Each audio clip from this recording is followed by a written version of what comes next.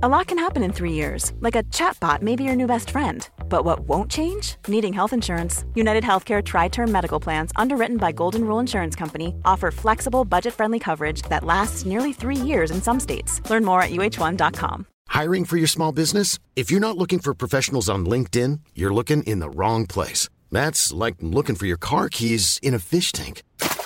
LinkedIn helps you hire professionals you can't find anywhere else, even those who aren't actively searching for a new job but might be open to the perfect role. In a given month, over 70% of LinkedIn users don't even visit other leading job sites. So start looking in the right place. With LinkedIn, you can hire professionals like a professional. Post your free job on linkedin.com/people today.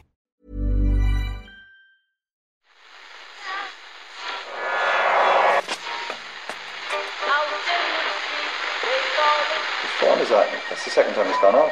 They never go home, those boys. The second captain's world service. It is not war and death and famine. It's not that at all. It's the opposite of that. It's to persuade us of the world outside of that. That's why sport's important. Did you hear the one about the CEO who joked in an email that he should be paid for his holidays in lieu, but the nuance of the gag was missed by the finance director, who took the ball and ran with it to the point that the CEO was paid the money he had only jokingly asked for, pushing him over his allowable salary under the terms of a state bailout, leading to the suspension of state funding for the football body in question, and ultimately landing them in front of a government committee where the president of the association states publicly that his confidence in his CEO has been shaken. This sounds insane, but this is the FAI we're talking about, and these were events that were discussed on the podcast today. Hey, Murph. Own. Just check your belief in at the door. We didn't really know what was going to come from today's appearance in front of the Public Accounts Committee. So we recorded the rest of the podcast, chatting to Jonathan Wilson and Rory Smith. We'll play a bit of that later on. And we said, listen, we'll leave the end of the show free, after just that in piece, case, and we'll hang on to see if anything happens at the Oireachtas to see what goes on there. I'm glad we did. That's all I'll say. I'm glad we did. Gavin Cooney was on the ground at the Oireachtas today. So I started working for the 42 in 2019. That's Oireachtas Committee number 8 in a time I've seen the Irish men's team win 9 competitive games. Oh, it's close. And in fairness, only 4 of them were against Gibraltar. Jesus Christ. It's not gone well, really. No, and it's fairly depressing. Didn't seem to go very well for the FAI today. So what were they being asked about? Yeah, so they were in alongside with Sport Ireland before the Public Accounts Committee. This was scheduled after the joint Oireachtas Sport Committee meeting last December. You might remember that was dominated by the talk of the holiday pay that Jonathan Hill erroneously received and had to pay back to ensure that state funds were unfrozen. The FAI did hope to go in and talk all about their proposal to raise the betting levy to 3% to get some budgeted investment in the sport, but sadly they didn't get to raise that point because once again a conversation dominated around that issue of the payment to Hill around his holiday days, and specifically on the matter as to whether he asked for it or not. Okay, well, let's hear a bit of what he had to say then himself. This is the FAI's CEO, Jonathan Hill, speaking. You'll see that an email was sent to me, actually in mid-November, which came from the junior employee we're seeking to protect from a legal perspective, just to make that clear. In that email, I am asked if I agree to a request from that junior colleague to commute holidays that the employee could not take for exceptional circumstances to a cash payment. And I accept that you can't see the words in the redacted statement, but that is for legal reasons. But within that, just to explain, both the then finance director and the COO had agreed to this request already, and that's referenced in the email. So I too agreed to it, although that was not a formal approval, as due process would need to be followed. Within that response, I am comfortable, because it doesn't relate to the junior employee, in saying that I added a throwaway line to that junior colleague saying, "Can you negotiate the same for me, please?" ? For me, it's clear that this was not a formal request, and it was in an email back to the junior colleague. I copied the then finance director to the note, as I agreed as he had done. He obviously takes that line as a request and uses that email chain to go himself to the then chair. From then on, I am not part of that process, although I am asked 5 weeks later, as would be normal at the end of the year, how many days holiday I have taken. I reply and ask what is happening with them, saying clearly that I would be happy to carry them over. The The finance director, the then finance director, who was copied on that mail, continues the discussion with the chair and with the other people in the emails that you see. Can I just pause you at that point? Yeah. So are you suggesting that the email received from us, it says from Alex O'Connell on the 5th of December 1541, and in the second paragraph it says, Jonathan requesting to be paid out his unused holidays. Are you suggesting that Mr. O'Connell was incorrect in taking that line that you say in an email I can't see, that he was incorrect in taking that as a request? Well, I can't comment for him in relation to whether he was incorrect or not. You said that you didn't intend to request it. That was his interpretation of the line that I have just explained to you, which isn't in the redacted emails, but that was his interpretation of it. You're suggesting that Mr. O'Connell did not read your instruction correctly, that a joke in an email went on to become a formal process? I'm not saying that, but it's clear from the emails that is what happened. You either requested it or you didn't. Did you request it? And I'm saying that it was a throwaway line in the email, which he then interpreted. Okay, let me put it a different way. Do you think it was reasonable for Mr. O'Connell to believe it was a request? I think it was simply Mr. O'Connell's interpretation of the line. It's an extraordinary situation to put a fellow colleague in, to come before a joint Oireachtas committee and to put all of the blame for all of this on a misinterpretation of a line you inserted in your email. Do you accept as a Chief Executive Officer the onus is on you to have been more clear and more reasonable and also to have prevented it? Jeepers. So it was all a misunderstood joke. That's the explanation here. The exclamation mark wasn't understood in the way it was intended. Yeah. If he'd added a winking eye emoji, do you think he would have been clearer?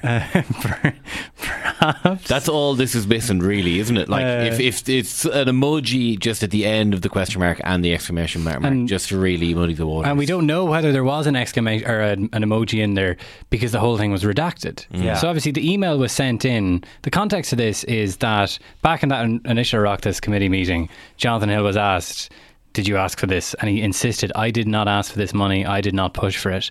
Alan Dillon was sceptical, called it a cock and bull story and wanted to see the emails to prove that. The emails didn't arrive till 8:45 this morning, 45 minutes before the committee starts. Everything is meant to be in the day before. Like the FAI were given 21 days notice to have this meeting. Now, they tried unsuccessfully to have it postponed. And the whole thing was redacted. The FAI are saying that we redacted it under legal advice to protect the identity of the junior employee. But the chair, Brian Stanley, said, we get lots of redacted emails in here. Nothing as redacted as this. Would it not have been sufficient to redact the person's name? But even if you want to redact everything else, why redact that line? The key line, the throwaway line that he's happy enough to read into the record under questioning. Why not just, if you're going to tell them about it, why not just show them it on the piece of paper, like? And then, like, stuff like, you know, Martin O'Neill's Ireland weren't as passive as some of the language that he's used there. Like the Alex O'Connell, the former director of finance, CC'd on the email. He interpreted this as a request, and all of a sudden it was done. He went to the chairman, Roy Barrett. Roy Barrett went to one or two board members. One board member, Liz Joyce, said it's not best practice, it shouldn't happen. Roy Barrett decided to do it anyway and didn't tell the full board until the 1st of November this year. He got the money in March. The board didn't know about it until November, at which point it had all kicked off when we realised, oh my God, we're in danger of losing state funding here. But take a step back. The entire explanation for this, even if it's completely fair and accurate, is this money came about because of a misunderstood joke. Well, what's not a joke is that the FAI are waving documents in front of the government looking for €893 million of investment for 15 years. And they've been dragged to committees twice to explain this and can't even unredact the line, the key line to all of this. It's subsequently read into the record anyway. Yeah, and the other key point to make about this is that Alex O'Connell and Aoife Rafferty, the HR director, they were on this email chain. Sorry, Alex O'Connell was on the initial email chain with the throwaway line. Aoife Rafferty was then on email chains with Roy Barrett and Alex O'Connell, in which this ended up being granted. They were both invited, and it does appear from the questioning to Tony Keohane, the chairman, from Alan Dillon, that the FAI decided that it was best for them not to come. That Tony Keohane's line was, we figured that the delegation here were the most appropriate to explain the situation. And Alan Dillon said, well, that was a misjudgment on your part because they were key witnesses. Tony Keohane rejected that. But again, in the interest of transparency, if the Public Accounts Committee want witnesses there, the FAI, in my opinion, and it's not just my opinion, I think it'd be widely shared, should be doing everything they can to facilitate the people invited that they turn up. There's another strong clip here. This is from Paul McAuliffe speaking here first to Jonathan Hill and then turning his attention to Paul Cook, FAI President. It's an extraordinary situation that an organisation would somehow, in a train of emails, pick up on what is a throwaway line, that they would then initiate a process to cost that organisation money, that without any recourse to you, they would build a case that meant it was exceptional and unusual that you should receive this in breach of your own organisation's HR guidelines, in breach of what is best practice in terms of employee relations, in breach of perhaps legislation, that they would do all of that on their own and that you would not, you had no part in any of that? That they did all of that on their own? I understand your position, I understand your statement, but that's the situation. Yeah. Like, Mr. Cook, it's a very difficult situation for you as President, with all of the members, to hear Mr. Hill outline a scenario that I think is incredibly difficult to believe. Do you have confidence in Mr. Hill? I think under Johnson we've made great strides so far in the organisation. I have confidence that we can continue to make great strides as a board and the senior leadership team going forward. Mr. Cook, I hear you choosing your words correctly, and everyone should do that before an Oireachtas committee. You have confidence in the board, you have confidence in the senior leadership team, you're confident that the FAI will make progress. My question was, do you have confidence in Mr. Hill, given the evidence that has been presented here this morning? I have confidence in the senior leadership team and the board going forward. Okay. I don't want to continue to press you the same question. When you say you've confidence in the leadership team and you're not answering the question that you've confidence in Jonathan individually, can I infer some? No, I think that Jonathan is part of the senior leadership team. So you have confidence in Mr. Hill? The senior leadership team. Do you have confidence in Mr. Hill? I have confidence in the senior leadership team and the board to continue the progress that we're making. I appreciate you're serving in a role. You know, it's an important role. It's important. It's hard to support volunteers. They want you to know, do you have confidence in Mr. Hill, who's paid a significant amount of money on behalf of the sport? My confidence, certainly by the factors, has been challenged by the events. There you go. That's the president of the FAI telling an Oireachtas hearing, after a certain amount of obfuscation, that his confidence in his CEO has been challenged by these events. Yeah, now the chairman, Tony Keohane, said he did have confidence in Jonathan Hill, but did admit that this was a slip-up, which is generous language to use, and also that he did acknowledge there had been reputational damage. So again, this is one of the big issues. I mean, this is a circus, and once again in front of the country. We've got the recently elected president sitting beside the CEO in the Houses of Parliament saying, my confidence in him has been shaken. It's the FAI are made to undoing all their good work by a complete joke in front of the country. Is it the old line about Watergate again, though, that like the scandal is one thing, but how you react to the scandal is as important, and in this case maybe even more important. Yeah. You know, that this payment in lieu of holidays is an issue. It's not a gigantic issue by the standards of the FAI. It wouldn't make it top 20 probably, you know. Yeah. But the fact that they come in with redacted emails like this, the idea that this level of obfuscation is just taken for granted. Like kind of forget about like the detail of what happened today. It's just for people looking on the outside, it's like fucking hell, like the FAI again. The FAI at it again. I mean, they're in low esteem across the country for the correct reasons, going back a number of years.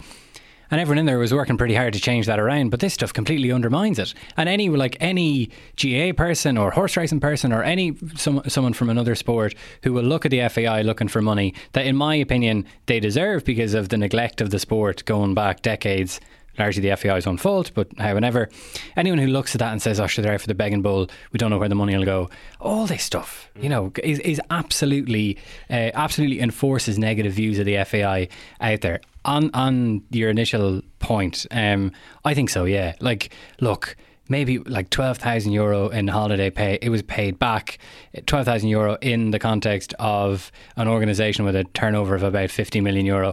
It's a small amount of money. Processes broke down. Roy Barrett did not go about things in the right way, in my opinion, by not fully informing the board, but it had been dealt with. But now this kind of this lack of transparency over how it came about is baffling to me. And the FAI want the country to swallow the idea this all came about because I joked to a junior employee to which the finance director was privy, and then all of a sudden I got the money. If you're gonna ask the rest of us to believe that, and many committee members did not, then you have to show the damn line. I mean, why did they redact it? I mean, that's the most frustrating thing about it. How much pressure is Jonathan Hill under now, do you think? I think he is under pressure. It's obvious if the president is in the Oireachtas saying his confidence is shaken, it's not lost. Other people did back him. The new chairman, Tony Keohane, does appear to be backing him. I know Jonathan Hill's position was weakened by this a few months ago because, if you remember, he was in front after that gender balance vote among the Assembly. It didn't pass initially. He began that by saying we have to pass this because our state funding is at risk, not disclosing the fact that it had already been suspended over this issue. There are people in Ireland who will never get over the fact that he doesn't live here.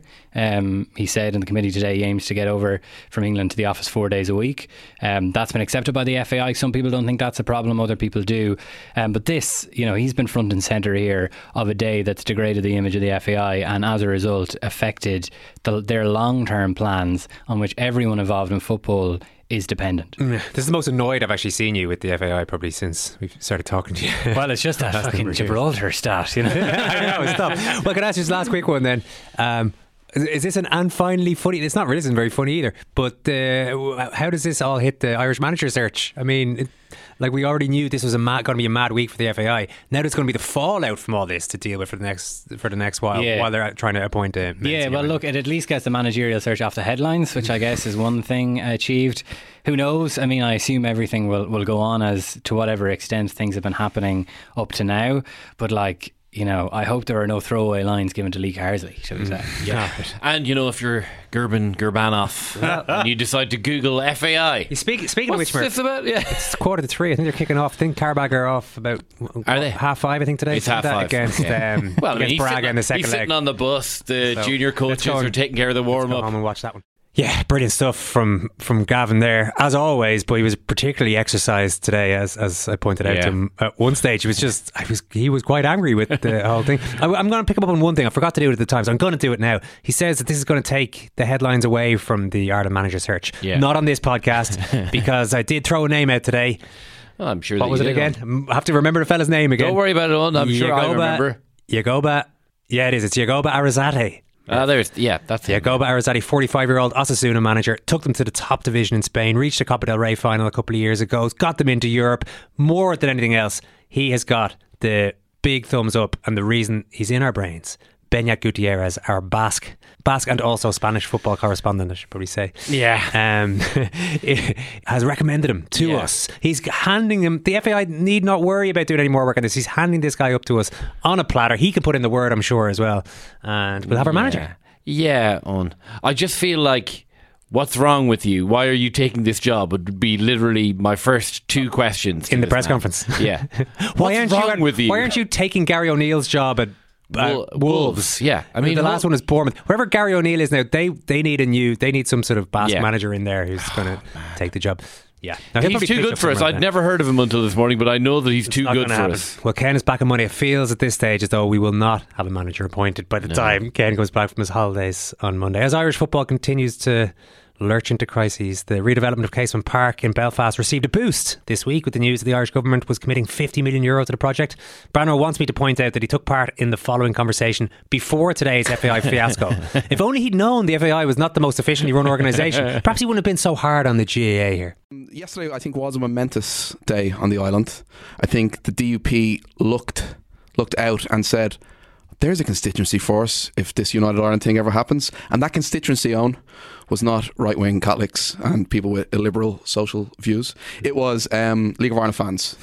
who also might contain some right-wing Catholics and people with liberal social views. So, Leo Varadkar was on RT last night. He said it would be a real shame if there was no Euro 2028 games in Northern Ireland. I'm not too sure why it would be a real shame. I thought the announcements yesterday were really good. The A5 road, which I've travelled a lot to Derry, and a lot of people have died on. Yeah. They're going to pump money into finally fixing that, hopefully. And then they're going to do like some, big projects like the bridge over narrow water and stuff like that. But back to your question, it's just the semantics, I suppose, around the Republic's government pledging 50 million to Casement Park Stadium in Belfast. And as I said, I do think the government in Dublin should give money to infrastructure in the north. It's just football stadiums and football academies, as Damien Duff outlined yesterday when he was talking to the press, and as we have outlined a couple of times in the recent past on the show, are in bits in Ireland. Well, the timing of it was interesting because Canham, I think, was actually giving his presentation about the football pathways when the news broke about 50 million going. Yeah. Winging its way up north. It's not the up north bit that has me. It's the this is another GAA stadium getting millions and millions. And to be honest, I actually don't think Casement Park will be finished or Euro 2028 will be played there. I think the DUP are going to veto it. It's like the cost also. Chris Heaton-Harris yesterday came out and said at the same time, like there was a lot of people saying stuff yesterday. He said yesterday that the UK taxpayer, the bucket of money isn't infinite. So it's gone from like 90 million, I think, up to now proposed 220 million to redevelop, which was about 1,800 a seat. It works out with the capacity. But it's more just the League of Ireland this Friday night. And again, I get accused of Dublin bias, but there's two big games in Dublin this Friday night. Shells Rovers, Pats Bows, both sold out in like 5 minutes when the general sale tickets went on sale on Monday. That's 10,000 people at these games in unfit for purpose stadiums. It's not GAA bashing, but again, it's like this is another big trance of money to a GAA stadium. Kind of sounds like GAA bashing there, Murph. That's just like we're discussing a couple of weeks ago about a big stadium in Cork that they can't pay off. If you're a taxpayer, if you're like a non-sports loving or a multi-sports loving taxpayer, you have to say, what the hell is actually going on here? Now, Casement Park is being built too big for anything other than Euro 2028. I think that's becoming increasingly clear. The fact that the Ulster final has gotten 34,000 people a couple of times in the last couple of years because Derry have come back into prominence in Clonus. The fact of the matter is the GAA is currently doing everything in its power to weaken and demean the Ulster Championship and by extension the Ulster final. Casement is now a mess, right? It's a complete mess. It's a GAA stadium being built for a soccer tournament for the benefit of Northern Irish football fans who won't go to the ground because of its location and its history, So over the course of the next kind of 10 years, you're looking at the Leinster Rugby want to redevelop the RDS. Mm-hmm. Bulls want to redevelop Dalymount. Shells want to keep playing in Talca Park. And Dublin GAA really should do something with Parnell Park because you're looking at whatever it is, a 13,000 seater stadium for the richest county board, or at least the county board with the highest turnover of the 32, without a stadium that's even remotely comfortable for people to go and watch games in. That's 4 grounds in Dublin that all need work. Mm. And I see no way for any of the 4 of them to share with any of the others. I mean, Bulls and Shells is the one that you would look at and say, right, well, that makes the most sense. It's not happening. But it's not happening. Yeah. It's definitely not happening. It's definitely not happening. 100% not happening. So all of these lessons, like I look at the Connacht... Bows don't even know where they're going to play when Dalymount as it is getting redeveloped. Yeah. So you look then at Connacht are redeveloping the showgrounds. Makes a degree of sense, sure. Galway United are back in the Premier Division. Eamon DC Park is small. Maybe it's the right capacity, but I mean, it was sold out last week for Pats. And maybe, John Caulfield's going to lead them into Europe, But we have Pearse Stadium on the other side of Galway, very seldom full, very seldom gets a crowd over 20,000. Great stadium. But it's not a great... I really like it. Yeah, it's a grand stadium in that it's like your typical cookie-cutter GAA ground. Windy. Stand on one side, terraces on the 3 other sides. The idea is that on the very rare occasion that there are more people going to games in this ground than the stand can hold, they can just stand, and that's it. Would it not make more sense? All that, the money that has gone into that is going to be given to Connacht Rugby, and I know they're fundraising a bit of it themselves, of course. The money that may be put into in the future Eamon DC Park, just put it all into Parish Stadium. Have the three sports all playing in the same ground, and actually have comfort. Like, I'm not talking about, you know, the home of the Dallas Cowboys here. Probably with URC, League of Ireland, and, you know, league hurling and league football games, there's probably a lot going for one stadium maybe in Galway. Yeah. But I do accept your point that, like, we've all these cities now dotted around the islands with, like, a stadium for each, to cater for each sport. Yeah, and so not even just in the sectarian nature of Belfast. Yeah. It's in Galway where you have to have the stadium for each sport. Well, in Dublin, and because you're saying, oh well, obviously Bows and Shells can't possibly share a stadium, even though it would appear. Well, no, we were all, Bows and Shells were on for sharing a stadium, and, you know, Shells pulled out of that because they felt their identity would be, you know, subsumed in Fisborough, which is half an hour. So you can't even. We can't even make that happen with two Dublin clubs. Dublin clubs in the League of Ireland. The same sport. Yeah, in the same sport. league. Yeah. So, is this not where the government comes in and says, look, we're the government? Yeah. Well, to be honest, and also, all the governments have only ever asked off GA grounds in the past, right? And this is why it's been so effective in the GA. This is why so many GA clubs own their own grounds, why so many GA county boards own their own grounds and have been able in the past to build at a scale that has, you know, benefited their fans and has been good enough for their fans, is that the government haven't asked anything of the GA other than that, remember us on election day. That's the only question that the GA have ever, that's the only requirement that they have put on all the money that they've put into infrastructure in the country, which is ridiculous. Yeah. You know, so there's still a GA rule. There's still a rule in the GA rule book that says it has to be used for GA purposes. You know, that all these grounds have to be used for GA purposes. There was a situation in Ballygunner GA club a couple of years ago where the local soccer club was using its indoor training hall for training over the winter. In every conceivable way, this is just brilliant news. The soccer club gets to train through the winter without wrecking its pitch. The GA club gets the rental fees. It's taking money from the soccer club in rental fees for the use of the hall. The kids are well served. They can train 12 months a year and work on their skills. An anonymous tipster got on to that's the phrase. An anonymous tipster got on to Croke Park to say this was happening and it's in contravention of rule, and Ballygunner had to hold their hands up and say, listen, I'm sorry, we are in contravention of rule, we are breaking the rules of the GA by doing this. As it stands, that's the scenario, that instead of the GA being able to say, or instead of the government being able to say, sure, you get this money, but the money has to be for the entire community. Yeah. It can't be for the Fear Gaels in the GA club, and that's it. If you fundraise by yourself and you pay for it by yourself, in the same way that if Bulls were able to pay for Dalymount or Skerry's Rugby Club were able to fundraise and commit to development of their grounds, if you do all that yourself, then that's fine. You're the one with the keys to the gate. You can open it or close it however you see fit. The second you take government funding of any kind, national lottery funding, any of that, the second you do that, you have to talk to the other community groups in your community and say, let's work something out. Quality sleep is essential. That's why the Sleep Number Smart Bed is designed for your ever-evolving sleep needs. Need a bed that's firmer or softer on either side? Helps you sleep at a comfortable temperature? Sleep Number Smart Beds let you individualize your comfort, so you sleep better together. J.D. Power ranks Sleep Number number 1 in customer satisfaction with mattresses purchased in-store. And now, save 50% on the Sleep Number Limited Edition Smart Bed for a limited time. For J.D. Power 2023 award information, visit jdpower.com/awards. Only at a Sleep Number store or sleepnumber.com. Here's a cool fact. A crocodile can't stick out its tongue.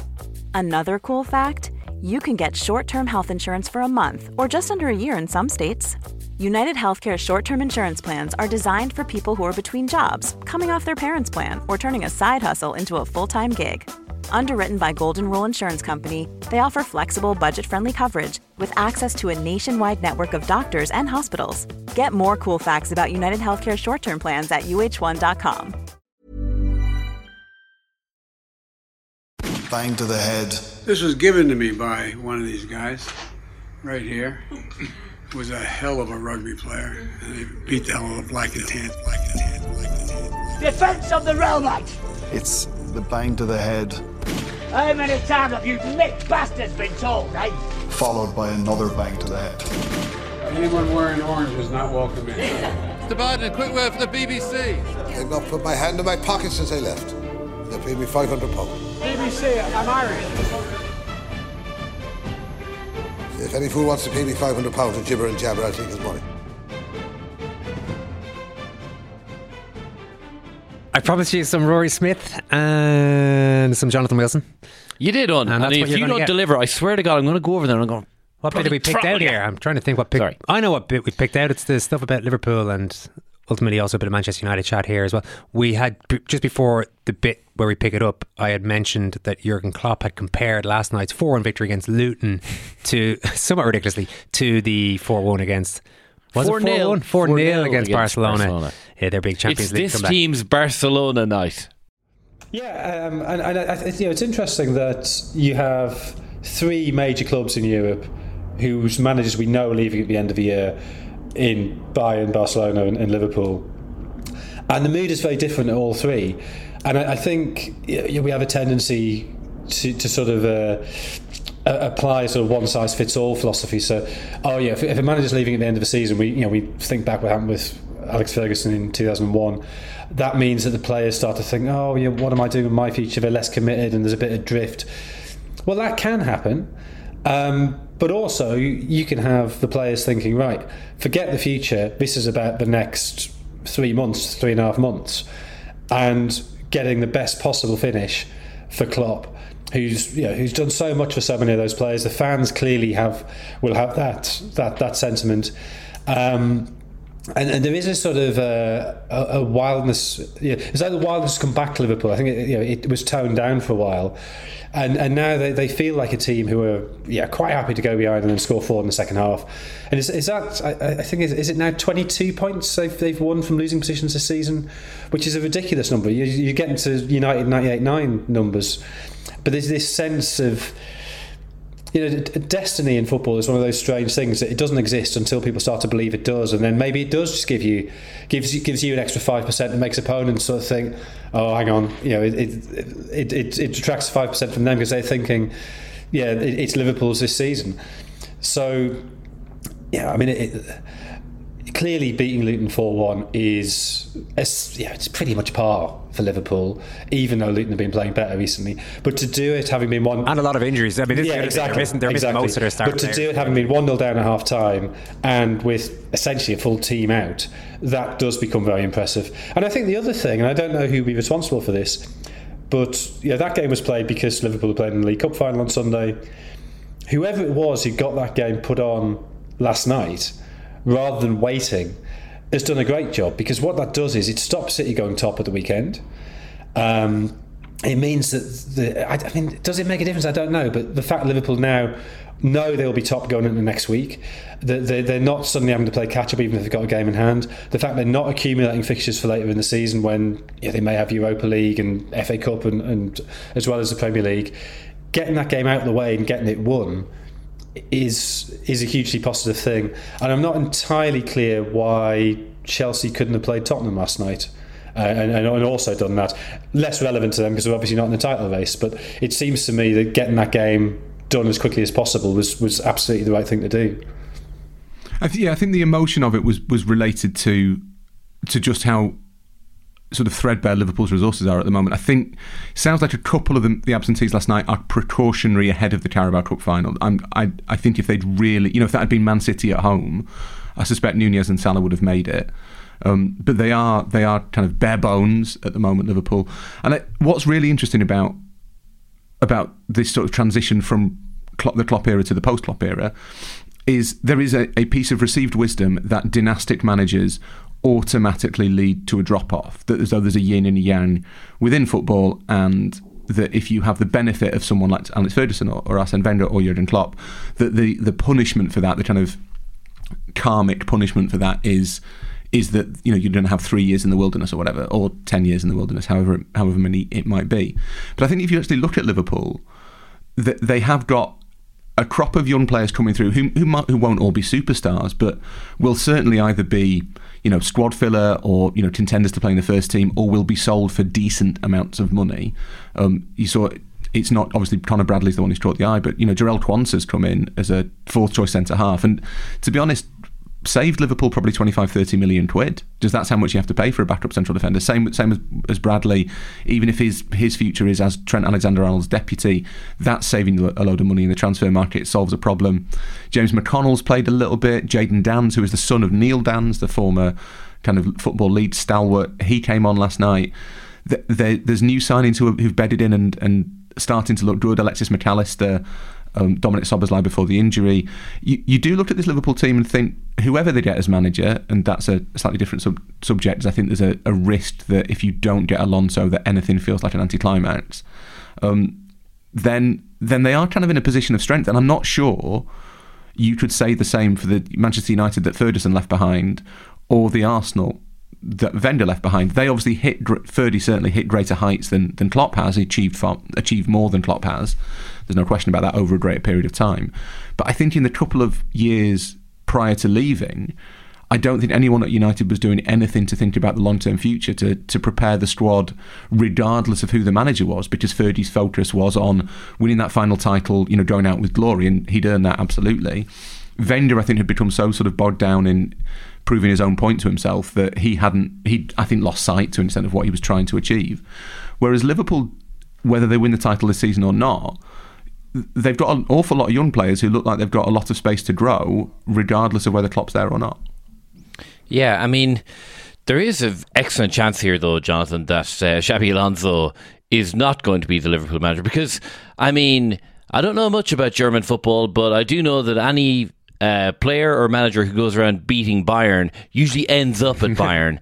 And now, of course, Bayern have a vacancy to fill this summer. But I don't know. I mean, it would seem to me... Well, Klopp didn't, to be fair. Jurgen Klopp didn't end up there. Yeah, I mean, it would seem to me a step backwards for Xabi Alonso.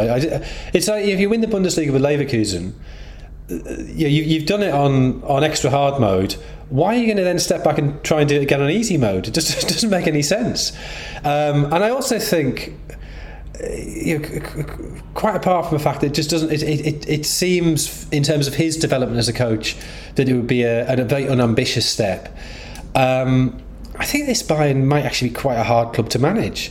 You look at that squad, and they have clearly good young players in Musiala. Sane's not that old. Alphonso Davies, although I know he's been linked with Real Madrid.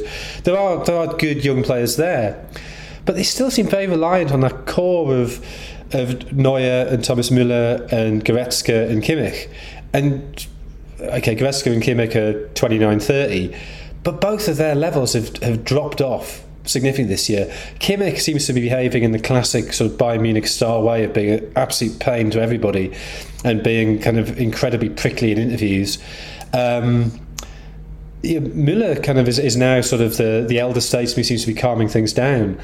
I think that's a squad that needs a bit of work on it, and it's not going to be easy work to dislodge 1, 2, 3 or 4 of those sort of established stars. So, I mean, maybe if you've been in the German milieu, maybe you look at this differently. But Bayern doesn't look to me a particularly attractive job, either in terms of what you'd be walking into, or in terms of potential gains to your reputation if you're a young coach like Xabi Alonso. Liverpool would seem to me a far, far more exciting prospect than as I say, trying to just do the same things you've done this season, but on a much easier mode. I think if you look at... Yeah, that makes complete sense to me. And the other thing that's significant, I think, is probably the optics. Obviously, Alonso does have a link with Munich and an emotional attachment to Bayern, which is completely legitimate and I'm sure is a factor. But I think it would look a bit... What's the word? It would look a bit off almost if he beats Bayern, as Jonathan says, records this wonderful achievement, and then is like, well, all right, I'm going to Bayern. Bye. It feels a bit direct. The other thing that I think is relevant, if he's as talented a coach as he appears to be, is he will get his chance at Bayern just as he will get his chance at Real Madrid. Those jobs do come up even in good times, once every 2 or 3 years. You know, Bayern have obviously been through, I think, 3 coaches in 3 seasons now, and that's unusual for them. But Bayern are very unlikely to go and appoint someone who they... You know, Sebastian Hoeneß isn't going to go from Stuttgart to Bayern and be there for the next 10 years. It will come up again in the near future, just as Real will come up when Ancelotti goes, and after Ancelotti goes, it will come up once every 2 seasons. Liverpool does come up more rarely, and I think that will be a factor. The counterweight to that argument is that I think there are, in terms of his development as a coach, Bayern offers more silverware, more guaranteed silverware than Liverpool, despite this season, and also a very good chance that you will be able to, you know, be in a Champions League semi-final pretty reliably for the next 2 or 3 years. So I think there are advantages to taking Bayern, but I would agree. My sense, and I'm slightly biased, my sense is that Bayern at the moment is not an especially attractive job, regardless of how attractive you find Liverpool. I think you look at Bayern and you think, is that really something is that a mess I want to have to oversee? Because you do need to transition away from that Muller-Neuer generation, and no one has been able to do it. And you know that winning the title doesn't necessarily guarantee you, you know, that doesn't buy you time or space. You kind of have to win the Champions League, and you kind of have to do it in a certain style. And as much as, you know, Uli Hoeneß and Karl-Heinz Rummenigge and all the kind of power brokers at Bayern, of which there are a million, they all really like Xabi Alonso, and he's got a good relationship with them. We've seen before that doesn't save you if they turn. Hansi Flick had a great relationship with them, won the treble, and then as soon as the first hint of trouble, off you go. And that isn't. I'm not sure how attractive a proposition that is for someone who is quite a considered, kind of thoughtful, contemplative person around his career. Xabi Alonso said to me at least twice. A terrible name drop, but it is Xabi Alonso, so it's fine. Yeah, no, there you go. Like, he's not in a rush. He doesn't. I don't think he's not like Andre Villas-Boas who wants to cram everything into a 5-7 year period so he can don't do the Dakar Rally. Like, Xabi Alonso's not in a hurry. He wants to develop as a manager and do the best he can as a manager as long as it takes. And so I think he'll make the decision that is best for his development. And I find it really hard to believe that you'd look at Bayern and think that is the answer.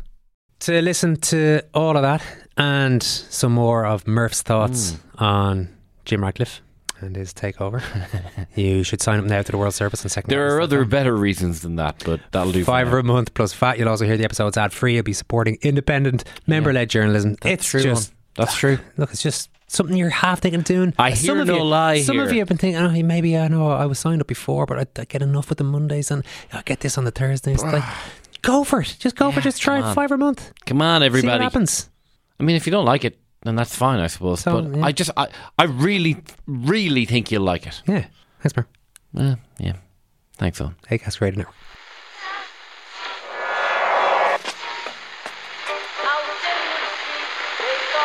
Which one is that? That's the second time it's gone off. They never go home, those boys. The second captain's World Service. It is not war and death and famine. It's not that at all. It's the opposite of that. It's to persuade us of the world outside of that. That's why sport's important.